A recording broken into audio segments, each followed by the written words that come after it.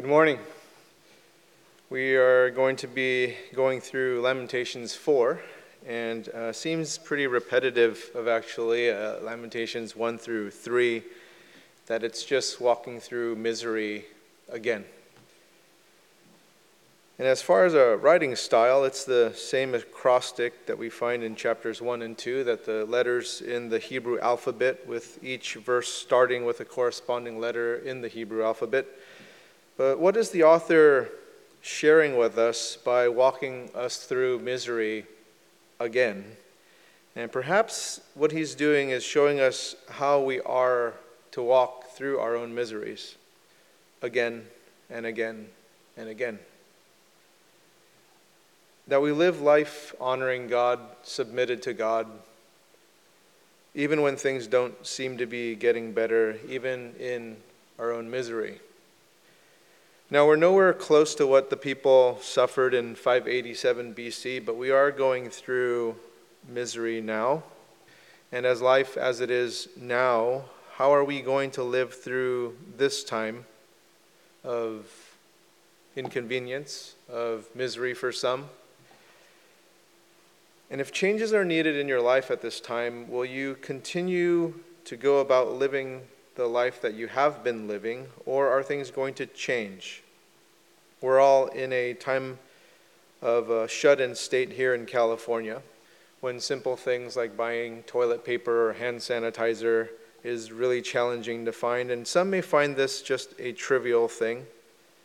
But then it gets a little bit closer to home when I get a call from a friend of mine who's a pastor in a more rural part of California, where we sent the Amani Choir to live there for the next 3 weeks as we were hosting them here, but they felt that it wasn't as safe for the kids here as it would be further away. And so in talking to this pastor, he was concerned about how that choir would be fed, because it's a very small community with very limited resources. So then I loaded up my car this past Thursday with the items our church provided them while they were with us, and some items from Cross Streets and some items from Teen Challenge, and brought it up to them. And I'm grateful for our church's generosity to provide those in need. People are going to need us to be the church at this time, and there will be more people losing their jobs or losing hours at their jobs, to where there will be a economic impact to them as well as to the entire world, with entire industries being shut down. The number of people dying will continue to rise, and the number of sick people will continue to rise without even a good timetable of when it all ends. With your faithfulness, we'll be able to continue providing food and other necessary items for their physical well-being, and we'll be looking to serve the church and the community in a spiritual way to nourish the spiritual well-being of people as well. We'll try to continue doing these Sunday services online, and with the gatherings on Tuesday for prayer and gatherings on Thursdays for worship. There will also be a call out through Zoom for home groups, and your home group leaders will be in touch in regards to that as well.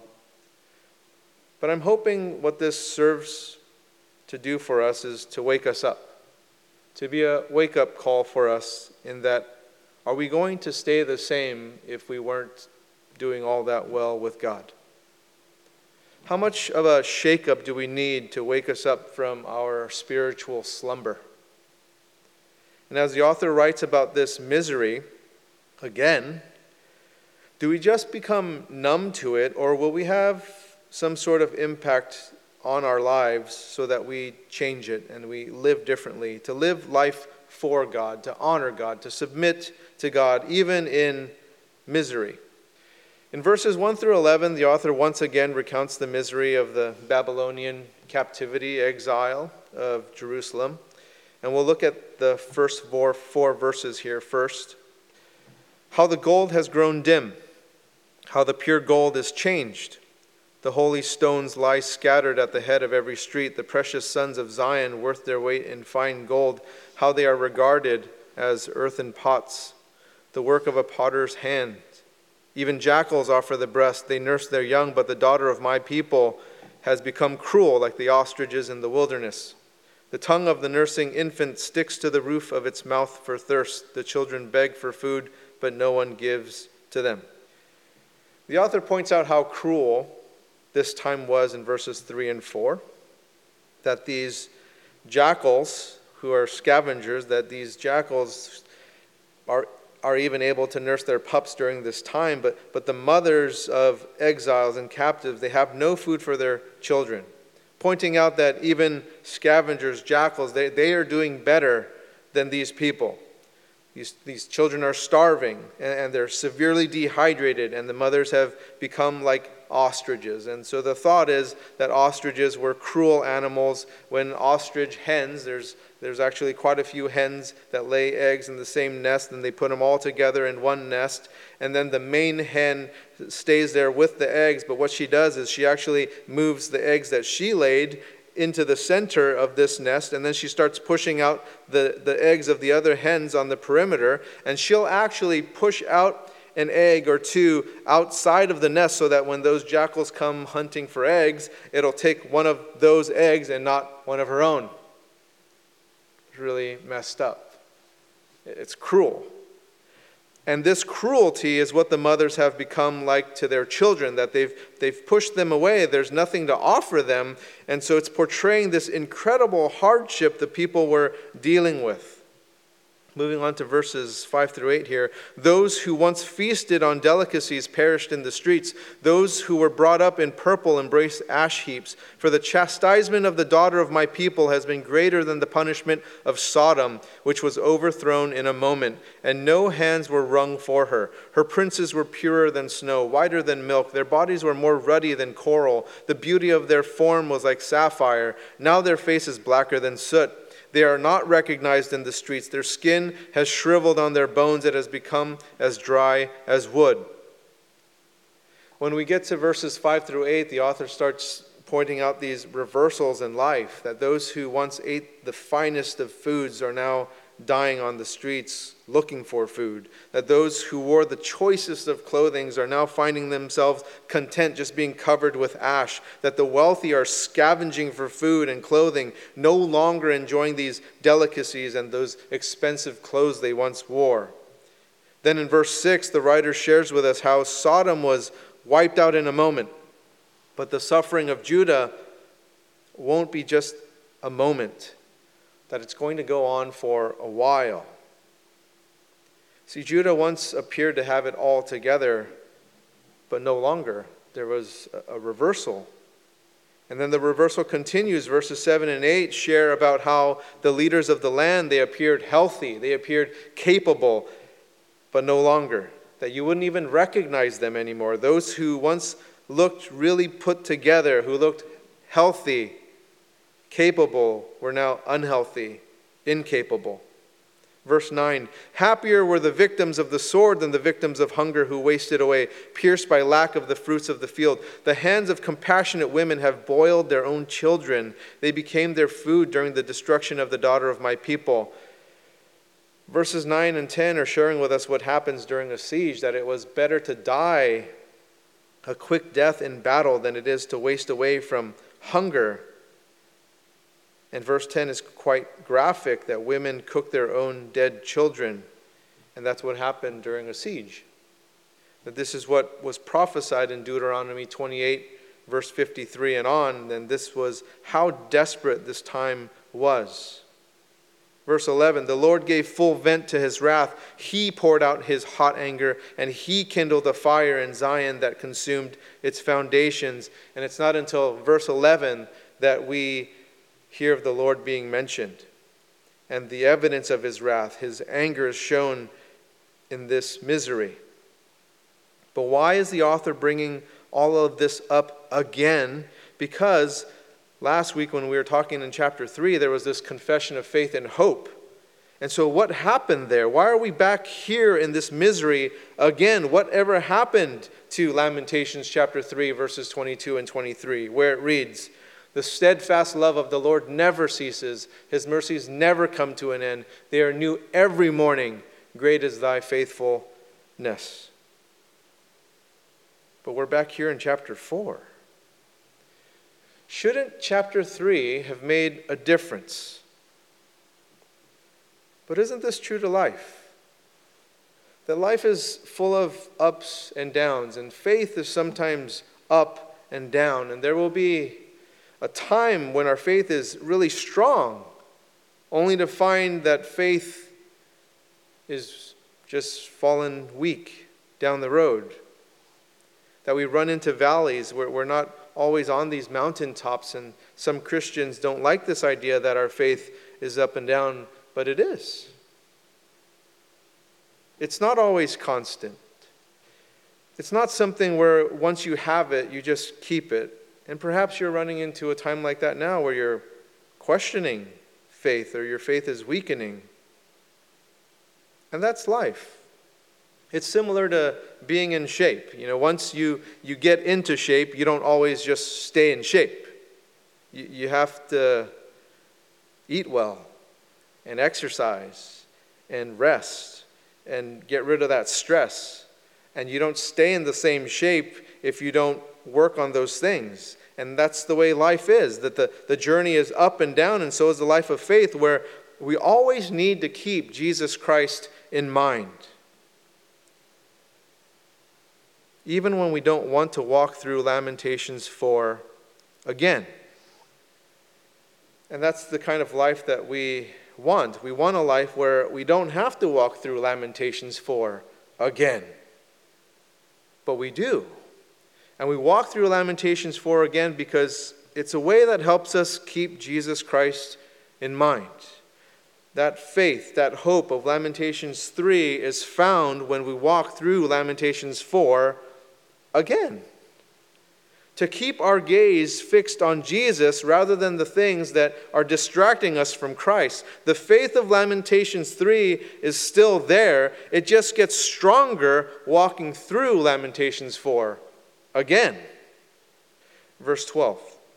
The kings of the earth did not believe, nor any of the inhabitants of the world, that foe or enemy could enter the gates of Jerusalem. See, the people in Jerusalem, they were so confident in their gates, in the Jerusalem gates, that no one would be able to break through those gates. What have we been overly confident in? Perhaps it's our democracy. Perhaps it's our military might. Perhaps it's our technology. And yet we find our gates broken. What was it that broke down those gates of Jerusalem? Verses 13 through 16. This was for the sins of her prophets and the iniquities of her priests who shed in the midst of her the blood of the righteous. They wandered blind through the streets. They were so defiled with blood that no one was able to touch their garments. Away! Unclean, people cried at them. Away, away, do not touch. So they became fugitives and wanderers. People said among the nations, they shall stay with us no longer. The Lord himself has scattered them. He will regard them no more. No honor was shown to the priests, no favor to the elders. The first culprits to break down those gates were the sins of her spiritual leaders. And so some may debate that this is a metaphor and that the spiritual leaders weren't literally responsible for the gates being broken down, but just figuratively. But that's not exactly what the prophet Jeremiah says. Jeremiah preached a message that put his life in danger in Jeremiah chapter 26 because it was definitely not a politically correct message for him to preach. And while others preached this message to the masses that they wanted to hear, like they were God's covenant people and God would never forget them, God would be there for them, Jeremiah gave this more comprehensive message from God, and that the prophets and the priests were literally going to kill Jeremiah for this message that he preached, and it was literal, not figurative, in Jeremiah 26. Now, back in Lamentations chapter 2, verse 14, it reads that the false teachers were deceptive and they didn't tell the people the truth. Here's the verse. Your prophets have seen for you false and deceptive visions. They have not exposed your iniquity to restore your fortunes, but have seen for you oracles that are false and misleading. And here in Lamentations 4, verse 13, the false prophets and the false teachers would kill those, like Jeremiah, or attempt to, who spoke the truth.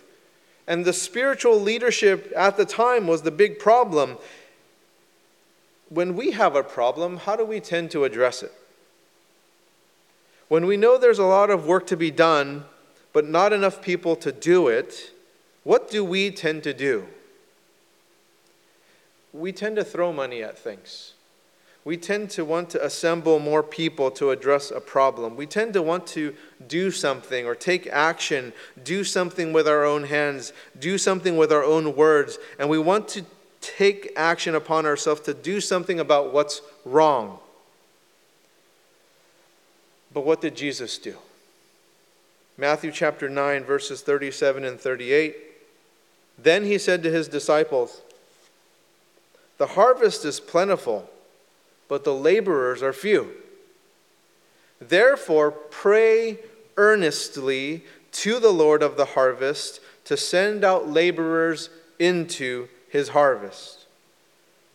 That prayer is an action for us to pray. Pray to God for godly, sufficient, useful leadership for the universal church. That needs to be a concern for all of us because we read of what corrupt leadership does. It's what cracked the gates open to Jerusalem to be delivered over to the enemy. We want to do when Jesus told us to pray. And we need to be in prayer for godly, God-fearing leadership in the church because ungodly leadership brings on judgment to people. When we look at spiritual leaders, we tend to look for someone who's dynamic or extraordinary, who's just an impressive person.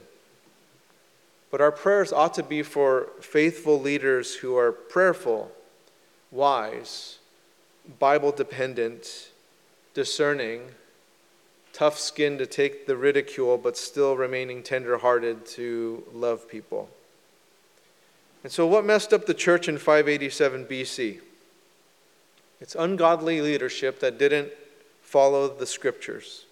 Now, going into verses 17 through 20, these verses give us an idea of what the people in Judah no longer had as they lived through this hopeless state. So verse 17 here, "Our eyes failed, ever watching vainly for help. In our watching, we watched for a nation which could not save."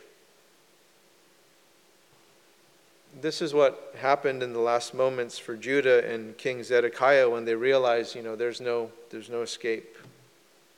King Zedekiah was very, very concerned with public opinion, and he was easily swayed by his political advisors. His political advisors wanted him to build an alliance with Egypt to the south so that they could fight together against Babylon, which was a really dumb idea because they didn't really get to the heart of the matter, which was sin. And they could do all this political maneuvering that they wanted, but their hearts were still far from God, and that's the thing that needed to be addressed. Verse 18, "They dogged our steps so that we could not walk in our streets. Our end drew near, our days were numbered, for our end has come. Our pursuers were swifter than the eagles in the heavens. They chased us on the mountains. They lay in wait for us in the wilderness." So there's nothing that they can do. Even if they got away, it was only a matter of time until they were captured. There was no escape. Verse 20, "The breath of our nostrils, the Lord's anointed, was captured in their pits, of whom we said, under his shadow we shall live among the nations." And so this is speaking of Judah's king. And through this line of King David would come this protector of the people. King Zedekiah was of this line, but he definitely proves in Jeremiah chapter 39, he's not the protector of the people. During the siege, Zedekiah did escape Jerusalem, but like verse 19 said, they caught up with them. They were captured in Jericho.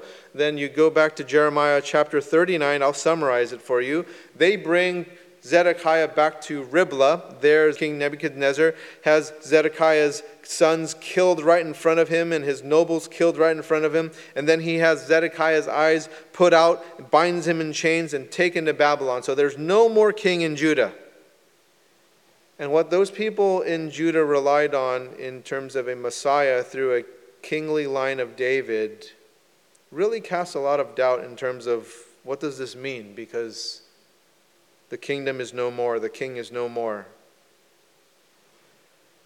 But could this actually be the beginnings of hope?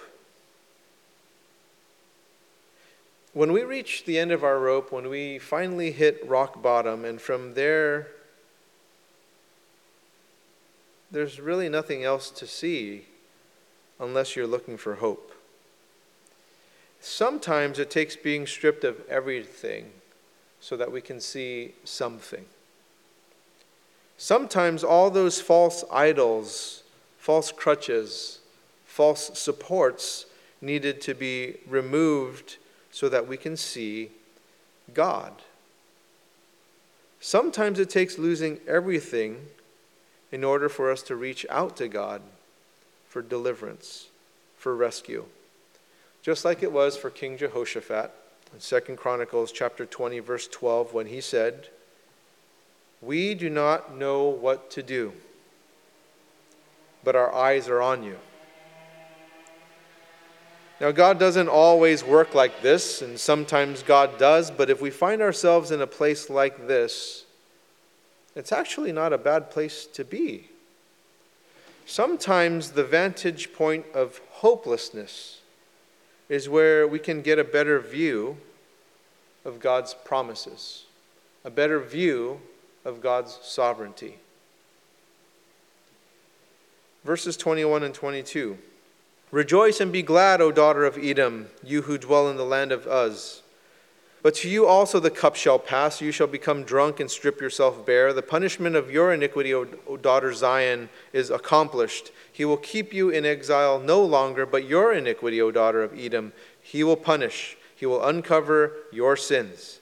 So here we have the two stories of two daughters, Edom, Zion. Edom is south of the Dead Sea, and what sticks out from verse 11 is this cup. In the Old Testament, when the cup is brought about, it's usually about an imagery used for God's anger, his wrath, his judgment. And so when a nation drinks the cup, it's a drinking of judgment from God. It's that wrath being poured out on them. That this wrath is what Edom drank, and it will now be helpless and drunk, and she will experience judgment. And continuing on with Edom in that last part of verse 22 there, he will punish, he will uncover your sins. This goes back to prophecies found in Jeremiah as well as Ezekiel.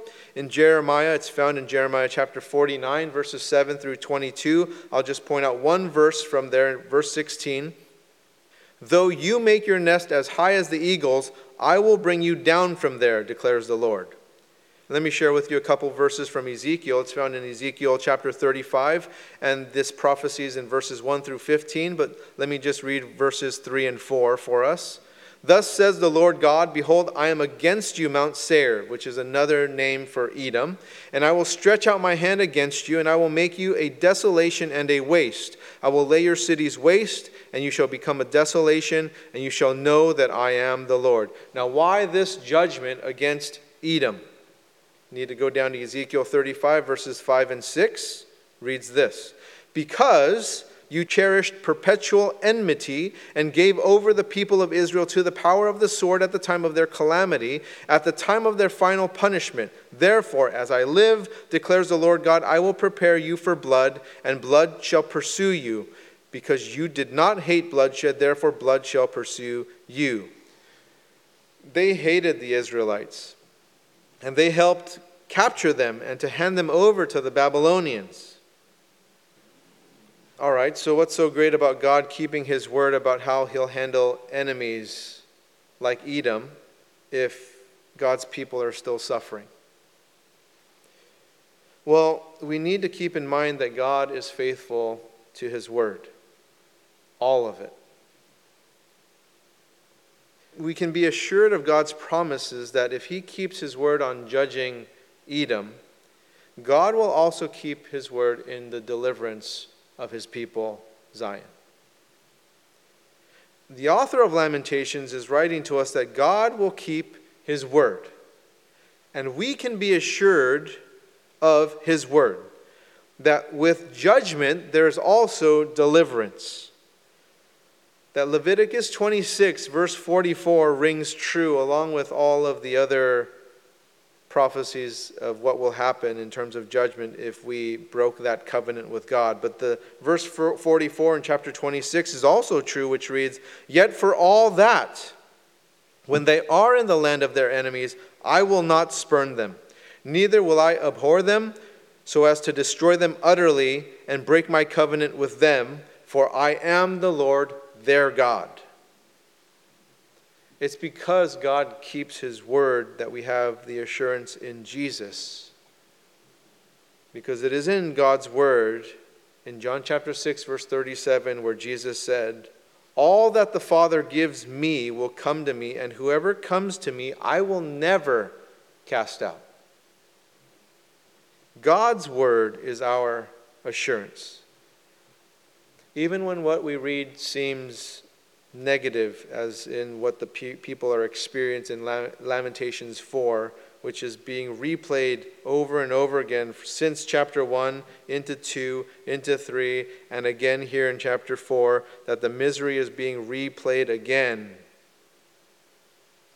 But also a reminder that we can trust in the word of God. Think about this for a moment, in that if we are wrong in trusting God, let's just say we're flat out wrong, what's the most that we can lose? Our life, our salvation.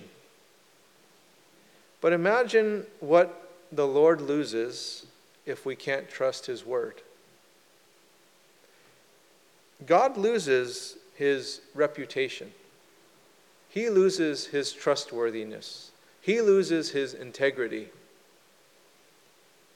God has way more to lose than we do if his word is not true.